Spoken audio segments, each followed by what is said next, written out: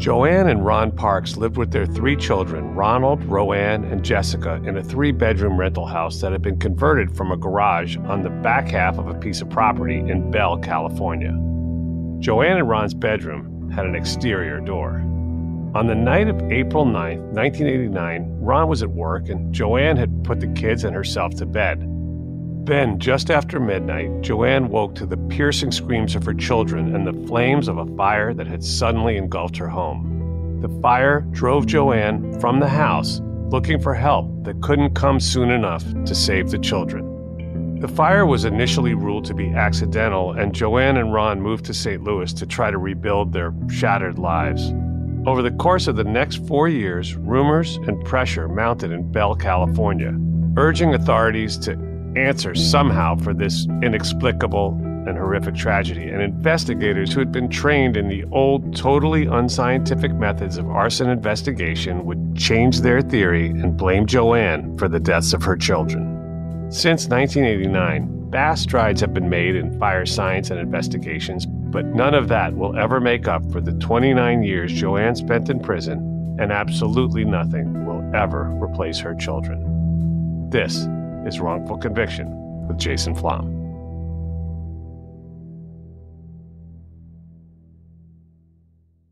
The Kakadu plum is an Australian native superfood containing 100 times more vitamin C than oranges. So why have you never heard of it? PR. No one's drinking a Kakadu smoothie?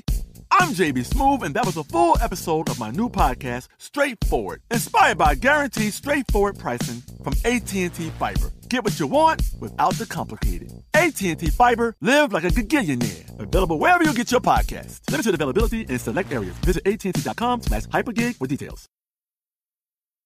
Trinity School of Natural Health can help you be part of the fast-growing health and wellness industry. With an education that empowers communities, Trinity grads can change lives by applying natural health principles and techniques in holistic practices or stores selling nourishing health products. Offering 19 online programs that fit your busy schedule, you'll get training to help turn your passion into a career. Enroll today at trinityschool.org. That's trinityschool.org. Whether you're a savvy spender maximizing your savings with cashback rewards, a thrifty rate watcher seeking the lowest interest, or a travel enthusiast looking for extraordinary perks, Kemba Financial Credit Union has a visa to complement your lifestyle and unique needs. Apply today at Kemba.org to unlock a limited-time 2% cash back on purchases and pay 0% interest on balance transfers for an entire year with a new visa from Kemba. You deserve a card that works for you. Restrictions apply. Offer ends June 30th, 2024.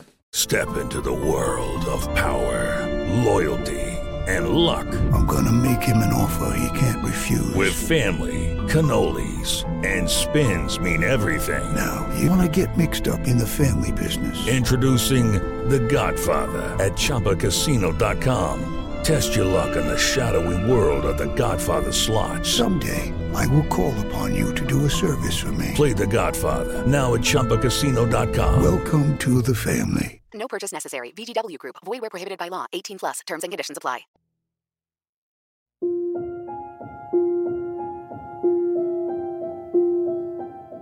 Welcome back to Wrongful Conviction with Jason Flom. That's me. Of course, I'm your host. I want to introduce the 2 amazing women that we have on the show today. The first one, Raquel Cohen. Raquel is an attorney with the California Innocence Project, and she is a certified badass. And Raquel, I'm just really excited to have you here. Welcome to the show. Thank you. I'm so excited to be here.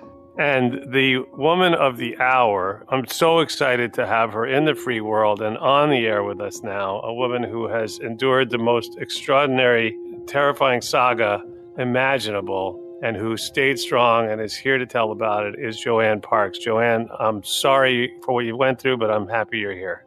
Me too. I'm happy to be here with both of you. Where did you grow up? Let's start with that. My mom brought me out to California at the age of 3, and I grew up in Highland Park, California. Life was okay as a child. I didn't know anything different. I met my husband at the age of 16.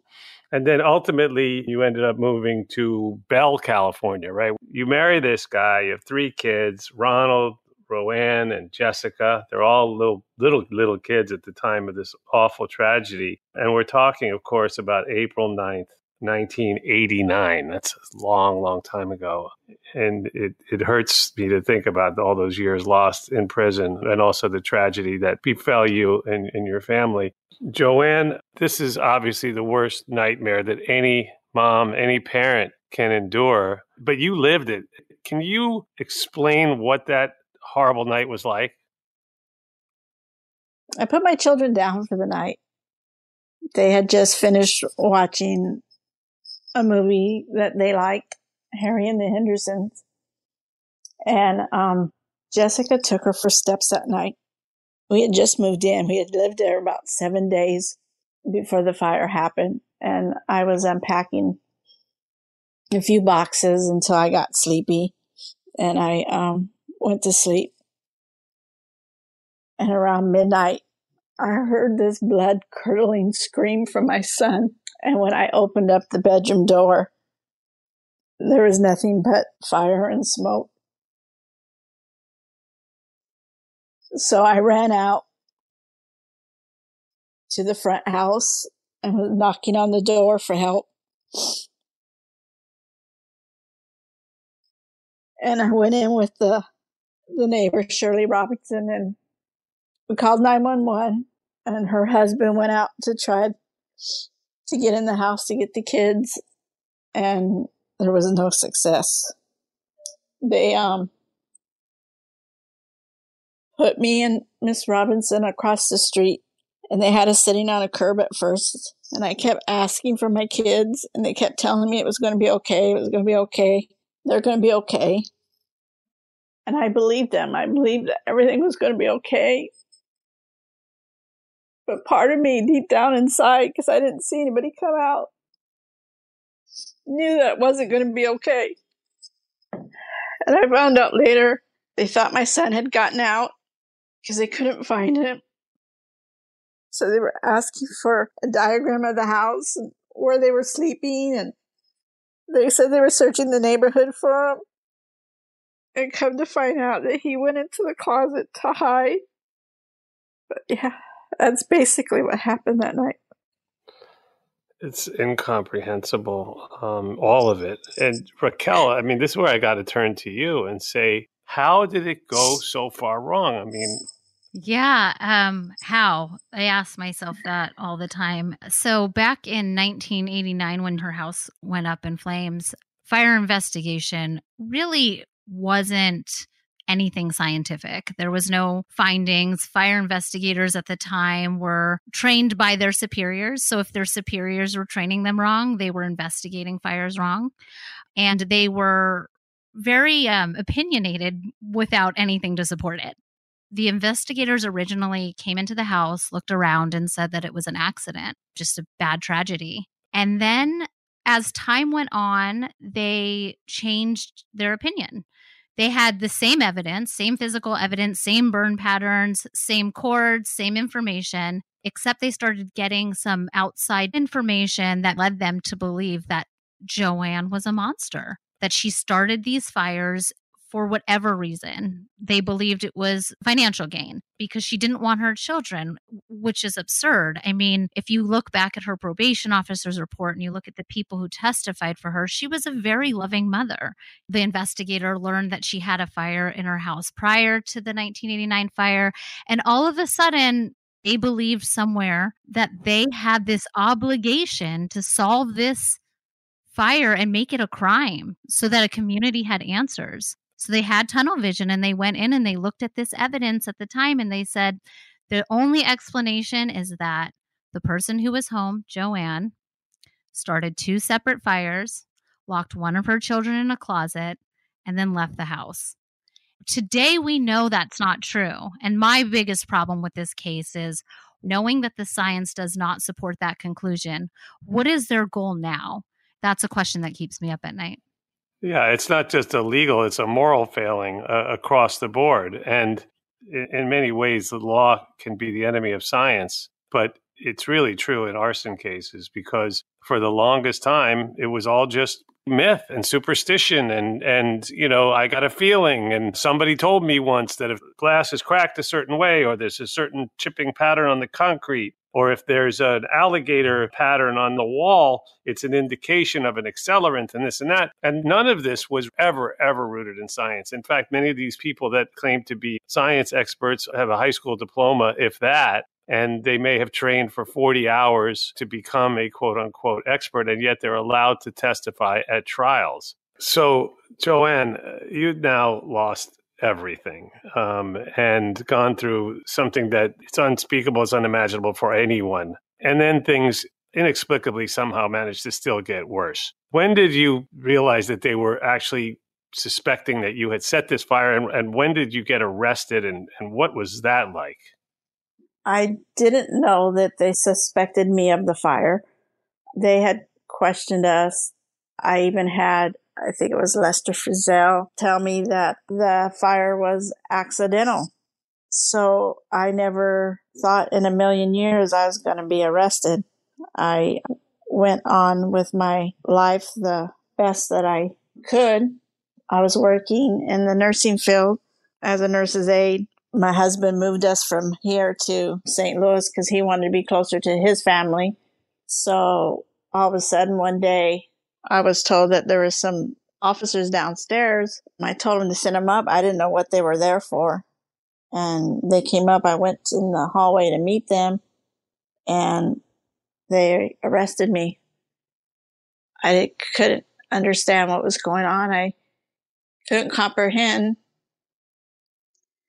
And then they extradited me back out here to California. And we went through trial. My attorney told me to sit in court and look straight ahead. Don't make no eye contact with the jury. Don't make no eye contact with the witnesses. Just sit forward and keep quiet. And I did because I didn't know anything different. I didn't know that sitting like that or acting like that was going to be bad for me and show that I had no feelings and I didn't care. I mean, that's always an aspect of this stuff that is so shameful when people say that a grieving mother or someone who has just experienced trauma like that is acting too upset or not upset enough or, is too stoic or is too, it's like, just shut the fuck up. Nobody can tell anyone how they're supposed to act, and no one knows how you are going to act or anyone's going to act if they go through something so extreme. But this is now 4 years after the fire. Raquel, what happened at the trial? I've read these transcripts a few times. It's about 6,000 pages. The big thing that convicted her was her child was in the closet. So they spent an enormous amount of time on whether the door was open or closed. And the prosecution's theory was that the closet door where Ronald was found was not only closed, but that it was barricaded with a clothes hamper and a pet dish.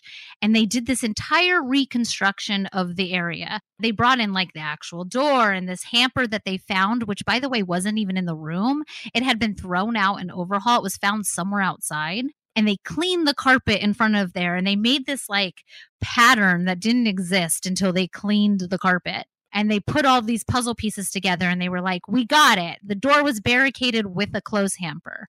By the way, Ronnie was 4. My kids are now 5 and 8. A 4-year-old can open a door with a clothes hamper in front of it. So I already think that's bullshit. Nevertheless, they focused on that. Then you have the 2 areas of origin. The prosecution came in and said that there was 2 areas of origin, which is oftentimes an indicator of an arson. The first area being in the front living room under the north window, and the second being in the girls' room. The defense came in and said, you can't say that because this house had flashed over, or specifically the girls' bedroom had flashed over, and that pattern is more consistent with flashover. And the prosecution came in and was like, flashover didn't happen. There's no way it happened. Don't listen to this guy. They mocked the defense expert saying, oh man, he's so concerned with flashover, flashover, flashover. You can't trust anything he says. He's trying to confuse you with this concept of flashover. Well, fast forward 20 years and sure as shit, the house flashed over. And can you explain flashover real quick? So when you have a fire in a house, let's say it starts on a chair in the corner. What's going to happen is all the smoke is going to go up, and it's going to be like an upside down bathtub. The smoke is going to fill up from the top down, but the smoke gets so hot that it ignites everything in the room. And so it becomes from a fire in a room to a room on fire. And it's an instant thing where everything that's combustible just ignites at the same time. If you put that fire out before it flashes over, it's going to be very obvious where the fire started. Those are simple fires, and I think that fire investigators are very good at figuring that out. But once it goes to flashover, patterns are being made that look like origin patterns. Ventilation coming in the house are causing patterns to either be skewed, destroyed, or created. And so now that's when your fire investigation becomes non-scientific. The defense expert at the trial also brought up the fact that there was a Zenith television. That brand had been known to start fires, but the problem with investigating that television set was that the prosecution threw it out when they were investigating the fire to begin with. And so no one was able to analyze that television. So today we argue, well, we have research that this television, this Zenith, has been known to start a bunch of fires during all these years. It was introduced at trial, but because they threw the television set out, we'll never know. And so even though the defense expert was on the right track, he was ahead of his time in the field, but he just didn't present it well. And he was up against a prosecution that was determined and successful at just destroying his credibility when it came to explaining that second area of origin. Joann, when the jury went out, do you remember thinking that they were finally going to see that you were a victim, not a monster? I was hoping that's what they were going to see. I was hoping that they were going to come back and say not guilty. That my attorney had came to me with a deal, life without the possibility of parole. I didn't do anything. I'm not taking that deal. And the jury came back with a guilty verdict. And then I was told I was going through another trial to determine whether I was going to get sentenced to death or life without the possibility of parole.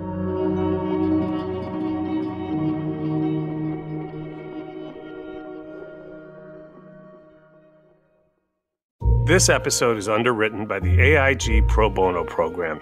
AIG is a leading global insurance company, and for over a decade, the AIG Pro Bono program has provided thousands of hours of free legal services and other support to nonprofit organizations and individuals most in need. More recently, the program added criminal and social justice reform as a key pillar of its mission. This episode is brought to you by Stand Together. Stand Together is a philanthropic community dedicated to helping people improve their lives. For more than 20 years, Stand Together and its partners have been on the front lines of criminal justice reform. By empowering people to take action, supporting nonprofits, and working with businesses, Stand Together tackles the root causes of problems in our communities and empowers those closest to the problems to drive solutions. Solutions like reducing unjust prison sentences through the First Step Act, empowering community-based programs that help people reenter society, and now working to bridge divides in our communities. To learn how you may get involved, visit standtogether.org/conviction.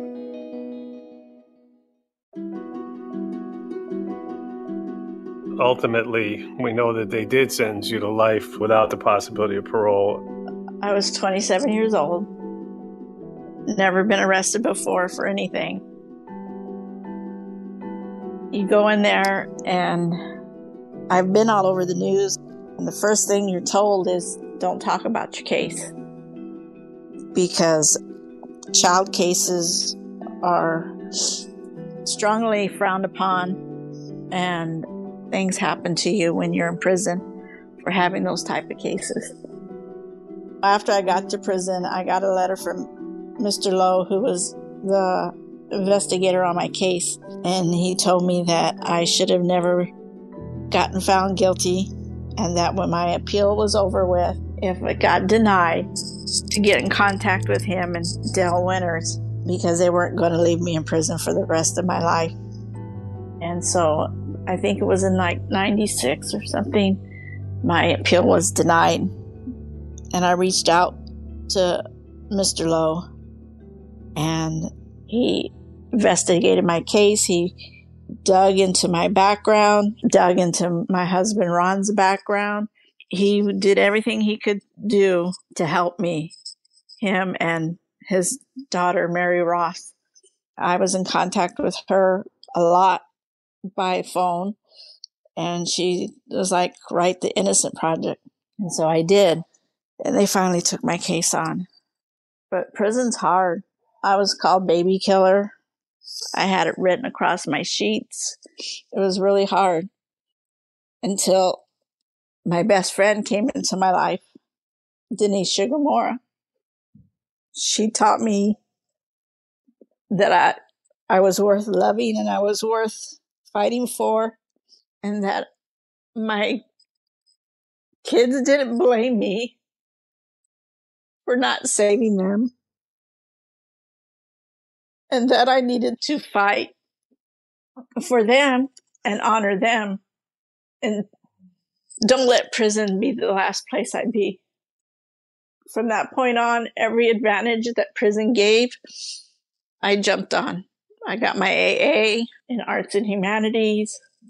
I got different trades so that if I ever was to be released, I could be able to get a job. I did everything I possibly could to turn around a negative into a positive experience for myself in honor of my children. Wow, that's powerful. I mean, she was almost like a guardian angel, I guess. And she wasn't the only one. Of course, the one who's on the air with us right now. Raquel, when did you get involved in the case? And then obviously this became sort of your driving passion, right? I know how you feel about Joann and about this case. Oh, yeah. Joann's the person for me. I owe her so much in so many ways. I believe Joann first wrote the California Innocence Project in 2002. I was still in college then. At that point, not only did CIP not have the resources, the changes in the science just weren't quite there yet. There was ways to help her, but it didn't have legs yet.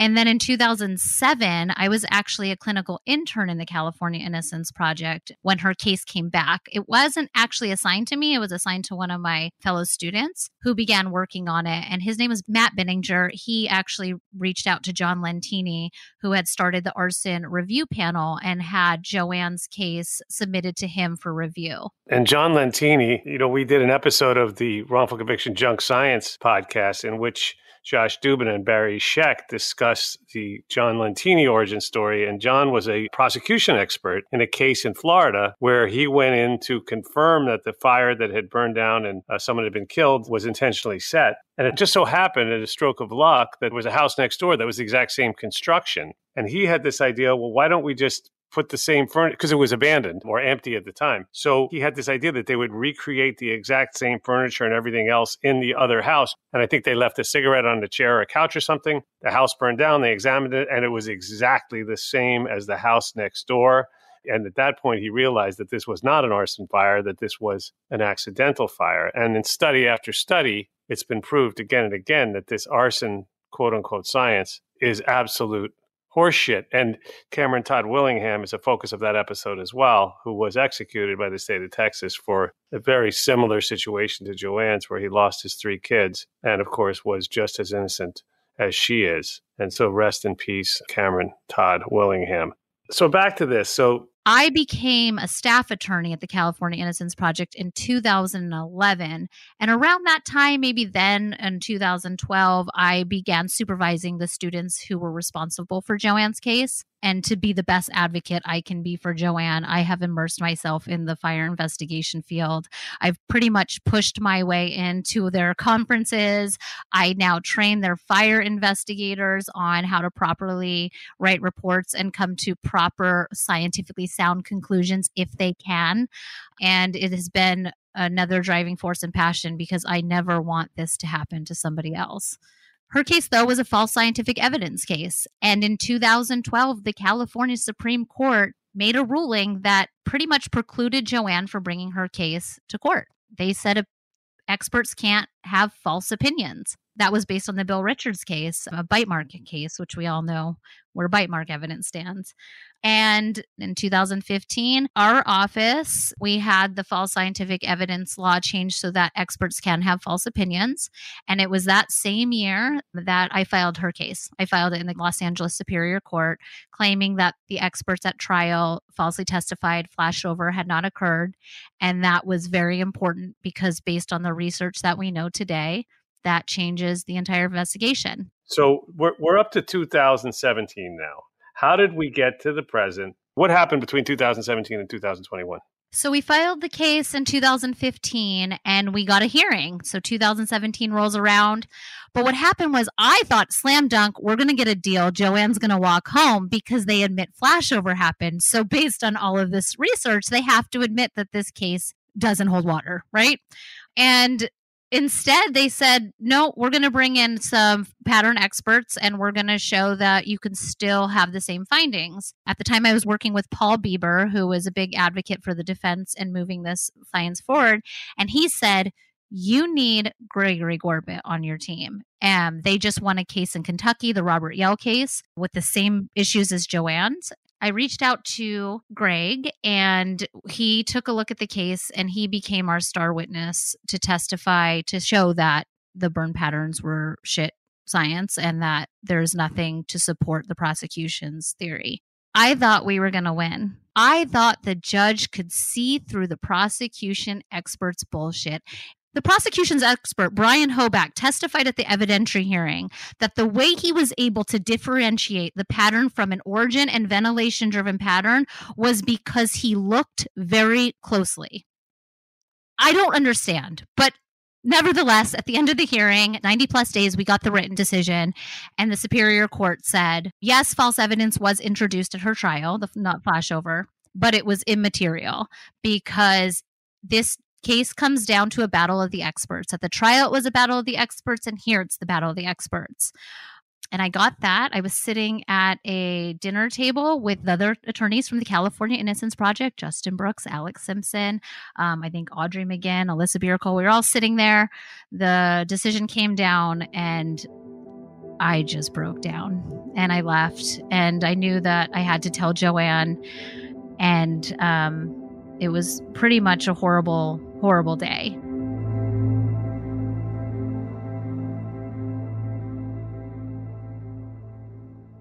Today I'm going to give you some straightforward advice on how to deal with naughty kids. How about instead of timeouts, time-ins? Time for you to start paying some bills. I'm JB Smoove, and that was a full episode of my new podcast, Straightforward, inspired by guaranteed straightforward pricing from AT&T Fiber. Get what you want without the complicated. AT&T Fiber, live like a gigillionaire. Available wherever you get your podcast. Limited availability in select areas. Visit AT&T.com/hypergig for details. Trinity School of Natural Health can help you be part of the fast-growing health and wellness industry. With an education that empowers communities, Trinity grads can change lives by applying natural health principles and techniques in holistic practices or stores selling nourishing health products.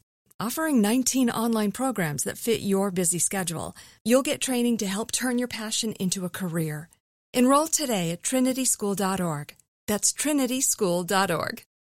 Whether you're a savvy spender maximizing your savings with cashback rewards, a thrifty rate watcher seeking the lowest interest, or a travel enthusiast looking for extraordinary perks, Kemba Financial Credit Union has a visa to complement your lifestyle and unique needs. Apply today at Kemba.org to unlock a limited time 2% cash back on purchases and pay 0% interest on balance transfers for an entire year with a new visa from Kemba. You deserve a card that works for you. Restrictions apply. Offer ends June 30th, 2024. Hello, it is Ryan, and we could all use an extra bright spot in our day, couldn't we? Just to make up for things like sitting in traffic, doing the dishes, counting your steps, you know, all the mundane stuff. That is why I'm such a big fan of Chumba Casino. Chumba Casino has all your favorite social casino-style games that you can play for free anytime, anywhere with daily bonuses. That should brighten your day a little. Actually, a lot. So sign up now at ChumbaCasino.com. That's ChumbaCasino.com. No purchase necessary. VGW Group. Void where prohibited by law. See terms and conditions. 18+.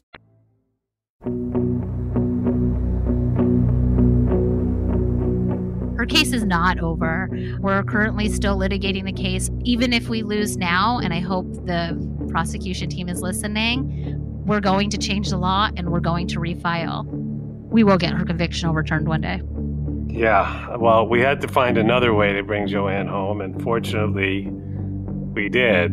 The California Innocence Project, and Justin Brooks, the fearless leader, he marched 712 miles, right, from San Diego to Sacramento with a squad to deliver these clemency petitions to Governor Brown. Of course, that still wasn't enough. The good news is that Governor Newsom granted Joann clemency and commuted her life without parole term to be eligible for parole immediately. But like you said, we're never going to stop fighting for you, Joann, because this is not going to stand. But the good news is you're home, you're free. And I want to know what that was like when you found out about the governor finally taking action. Well, we had just went on lockdown because of COVID, and we had been on lockdown for about a week. And all of a sudden I get called to the cop shop and they're like, Lieutenant Norman wants to see you. And he calls me in and he says, I'm acting captain today. And I said, oh, okay. He's like, I just got a call from the governor's office. You've been commuted to 27th life. My instinct was to hug him because he gave me the best news ever. But you can't because he's an officer. So now I've got 6 months to get prepared to go in front of the board to find out if I can be found suitable to go home. You have to get your support letters in, a relapse prevention plan. You have to get a program that's willing to accept you, even though I didn't kill my kids and I didn't start that fire. I still had to show them that I've grown, I'm different, and I got to come home. And I'm so grateful to Raquel for never giving up, for the fight, for Justin, for Alex, for Mike, for Alyssa, for everyone, for you, everybody that's the support I have. I can't even, it's just beyond words. Mary, Carol, my whole new family, everything I have, I'm just so blessed. And I'm so grateful. I came out better than going in. Wow. That's a hell of a statement. Raquel, what was it like for you the day she got out? And what happens now? Oh, man. Okay, so when she came out that night, just driving up there, I drove up there by myself because of COVID, and I stood there, and she came out, and she just looked so beautiful, and we both just started crying, and I finally got to hug her because we're not allowed to hug when we go on our visits, and we just cried and hugged, and it was better than I've ever even imagined. It was just so great to get her and drive her out of there, flip off the prison on the way out and just get her going. And her transition has been beautiful. She is confident and comfortable and just doing really great. And I just really love watching her enjoy her new freedom. All I can say, Joann, is you are an inspiration. I want to apologize to you for what happened on behalf of the entire human race, but you're here now, and that's what matters. And now this is a part of the show that I call Closing Arguments. And here's how it works. Basically, I just thank both of you again, Raquel Cohen, California Innocence Project, staff attorney, Joann Parks, exoneree. I'm going to call you what it is, superhero. And then I turn my mic off, kick back in my chair, and I'm going to turn it over to Raquel. She's going to say whatever she wants. And then she's going to hand the mic to you, and you can close out the episode. Without further ado, Closing Arguments, Raquel Cohen. Thank you so much, Jason. I've been dreaming to be on this podcast and dying because I knew the moment I was allowed to be on this podcast, Joann would be free. So being here is very unreal for me. But I thought a lot about what to say, and so here we go. We know, and I know your listeners know, that our prison system is overwhelmed and overpopulated, period. We also know that that population involves way too many innocent people. We also know that the leading cause of these wrongful convictions, at least one of the leading causes, is bad forensic sciences, just junk sciences. And this is because experts have a very powerful presence in court. Juries want to believe them because they have impressive experience in their resume and they've devoted their careers to these subject matters. Science and the law do not match. The law is always looking backward and looking at precedent. What did we do before? And what if it's working, let's keep doing it. Well, science keeps moving forward. Let's make it better. Let's understand it better. And the two don't come together. But there are legislative changes, especially one here in California, SB 243, where we are going to start holding experts to a higher standard. We are going to start to have experts testify based on research and data to support their conclusions. And the days of because I said so and because I have this expertise and because I looked twice are over. I want to take this moment, though, specifically to talk to the fire investigation community. If you're listening, please listen and listen closely. I've immersed myself in your community so that I can be the best advocate for Joann and any others in her situation. I want to continue to be part of your community so that we can work together and make it stronger.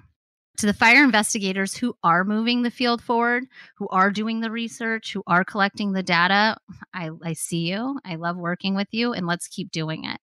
Keep moving this field so that it becomes scientifically sound.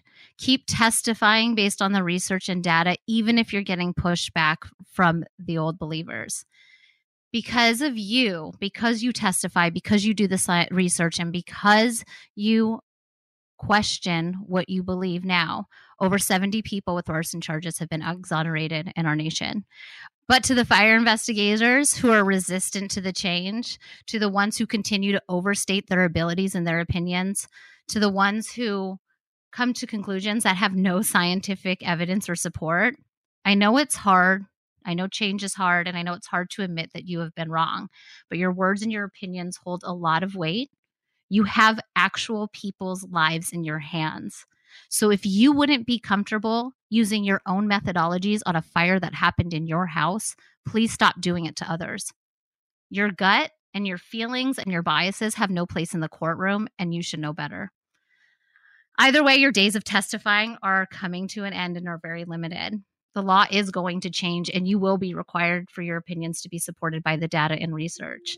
And until then, I hope to see you in court to hold you to that standard.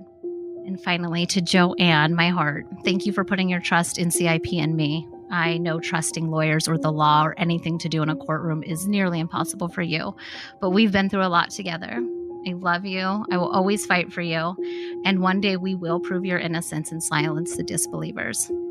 Jason, thank you so much for having us. I really hope her story gets told, and I really hope that we don't have to be here again talking about another case like this 30 years down the road. Amen. And over to you, Joann. Thank you, Jason, for giving me this opportunity, for telling my story in hopes that it will help somebody else down the road. To all my attorneys, especially Raquel, I love you.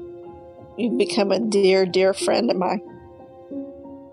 But these investigators who investigate these fires need to stick to the data and the science instead of what they think, because they're ruining people's lives.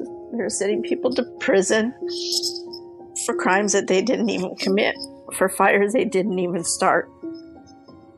Nobody should have to sit in prison for 29 years for something that they didn't even do, for a fire they didn't even start. So let's not continue the practices that you used on my case, on all the other cases that are out there. Let's put an end to it. Thank you for the opportunity, for being heard.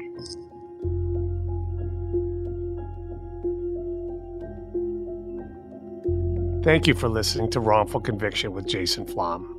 Please support your local innocence projects and go to the link in our bio to see how you can help. I'd like to thank our production team, Connor Hall, Jeff Clyburn, and Kevin Wardis. The music on the show, as always, is by 3-time Oscar-nominated composer Jay Ralph.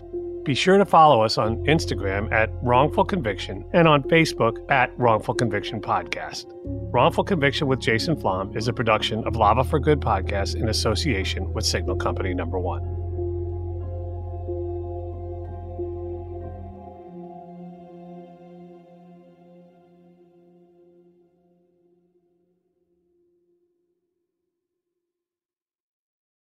Trinity School of Natural Health can help you be part of the fast-growing health and wellness industry. With an education that empowers communities, Trinity grads can change lives by applying natural health principles and techniques in holistic practices or stores selling nourishing health products. Offering 19 online programs that fit your busy schedule, you'll get training to help turn your passion into a career. Enroll today at trinityschool.org. That's trinityschool.org. Whether you're a savvy spender maximizing your savings with cashback rewards, a thrifty rate watcher seeking the lowest interest, or a travel enthusiast looking for extraordinary perks, Kemba Financial Credit Union has a visa to complement your lifestyle and unique needs. Apply today at Kemba.org to unlock a limited-time 2% cash back on purchases and pay 0% interest on balance transfers for an entire year with a new visa from Kemba. You deserve a card that works for you. Restrictions apply. Offer ends June 30th, 2024. Ready? Let's go. Give me a vacation. Vacation. Give me a golf course. 70 courses. Let's get a water sport. Paddleboarding. Can I get excursions? Whale watching. Time for chill vibes. Beach yoga. How about a garden tour? Balboa Park. Give me a dolphin. What's that spell? San Diego. If you're happy and you know it, San Diego is the place to show it. Book your trip at sandiego.org. Funded in part with the City of San Diego Tourism Marketing District Assessment Funds. From BBC Radio 4, Britain's biggest paranormal podcast is going on a road trip. I thought in that moment, oh my God, we've summoned something from this board. This is Uncanny USA. He says, somebody's in the house, and I screamed. Listen to Uncanny USA wherever you get your BBC podcasts, if you dare.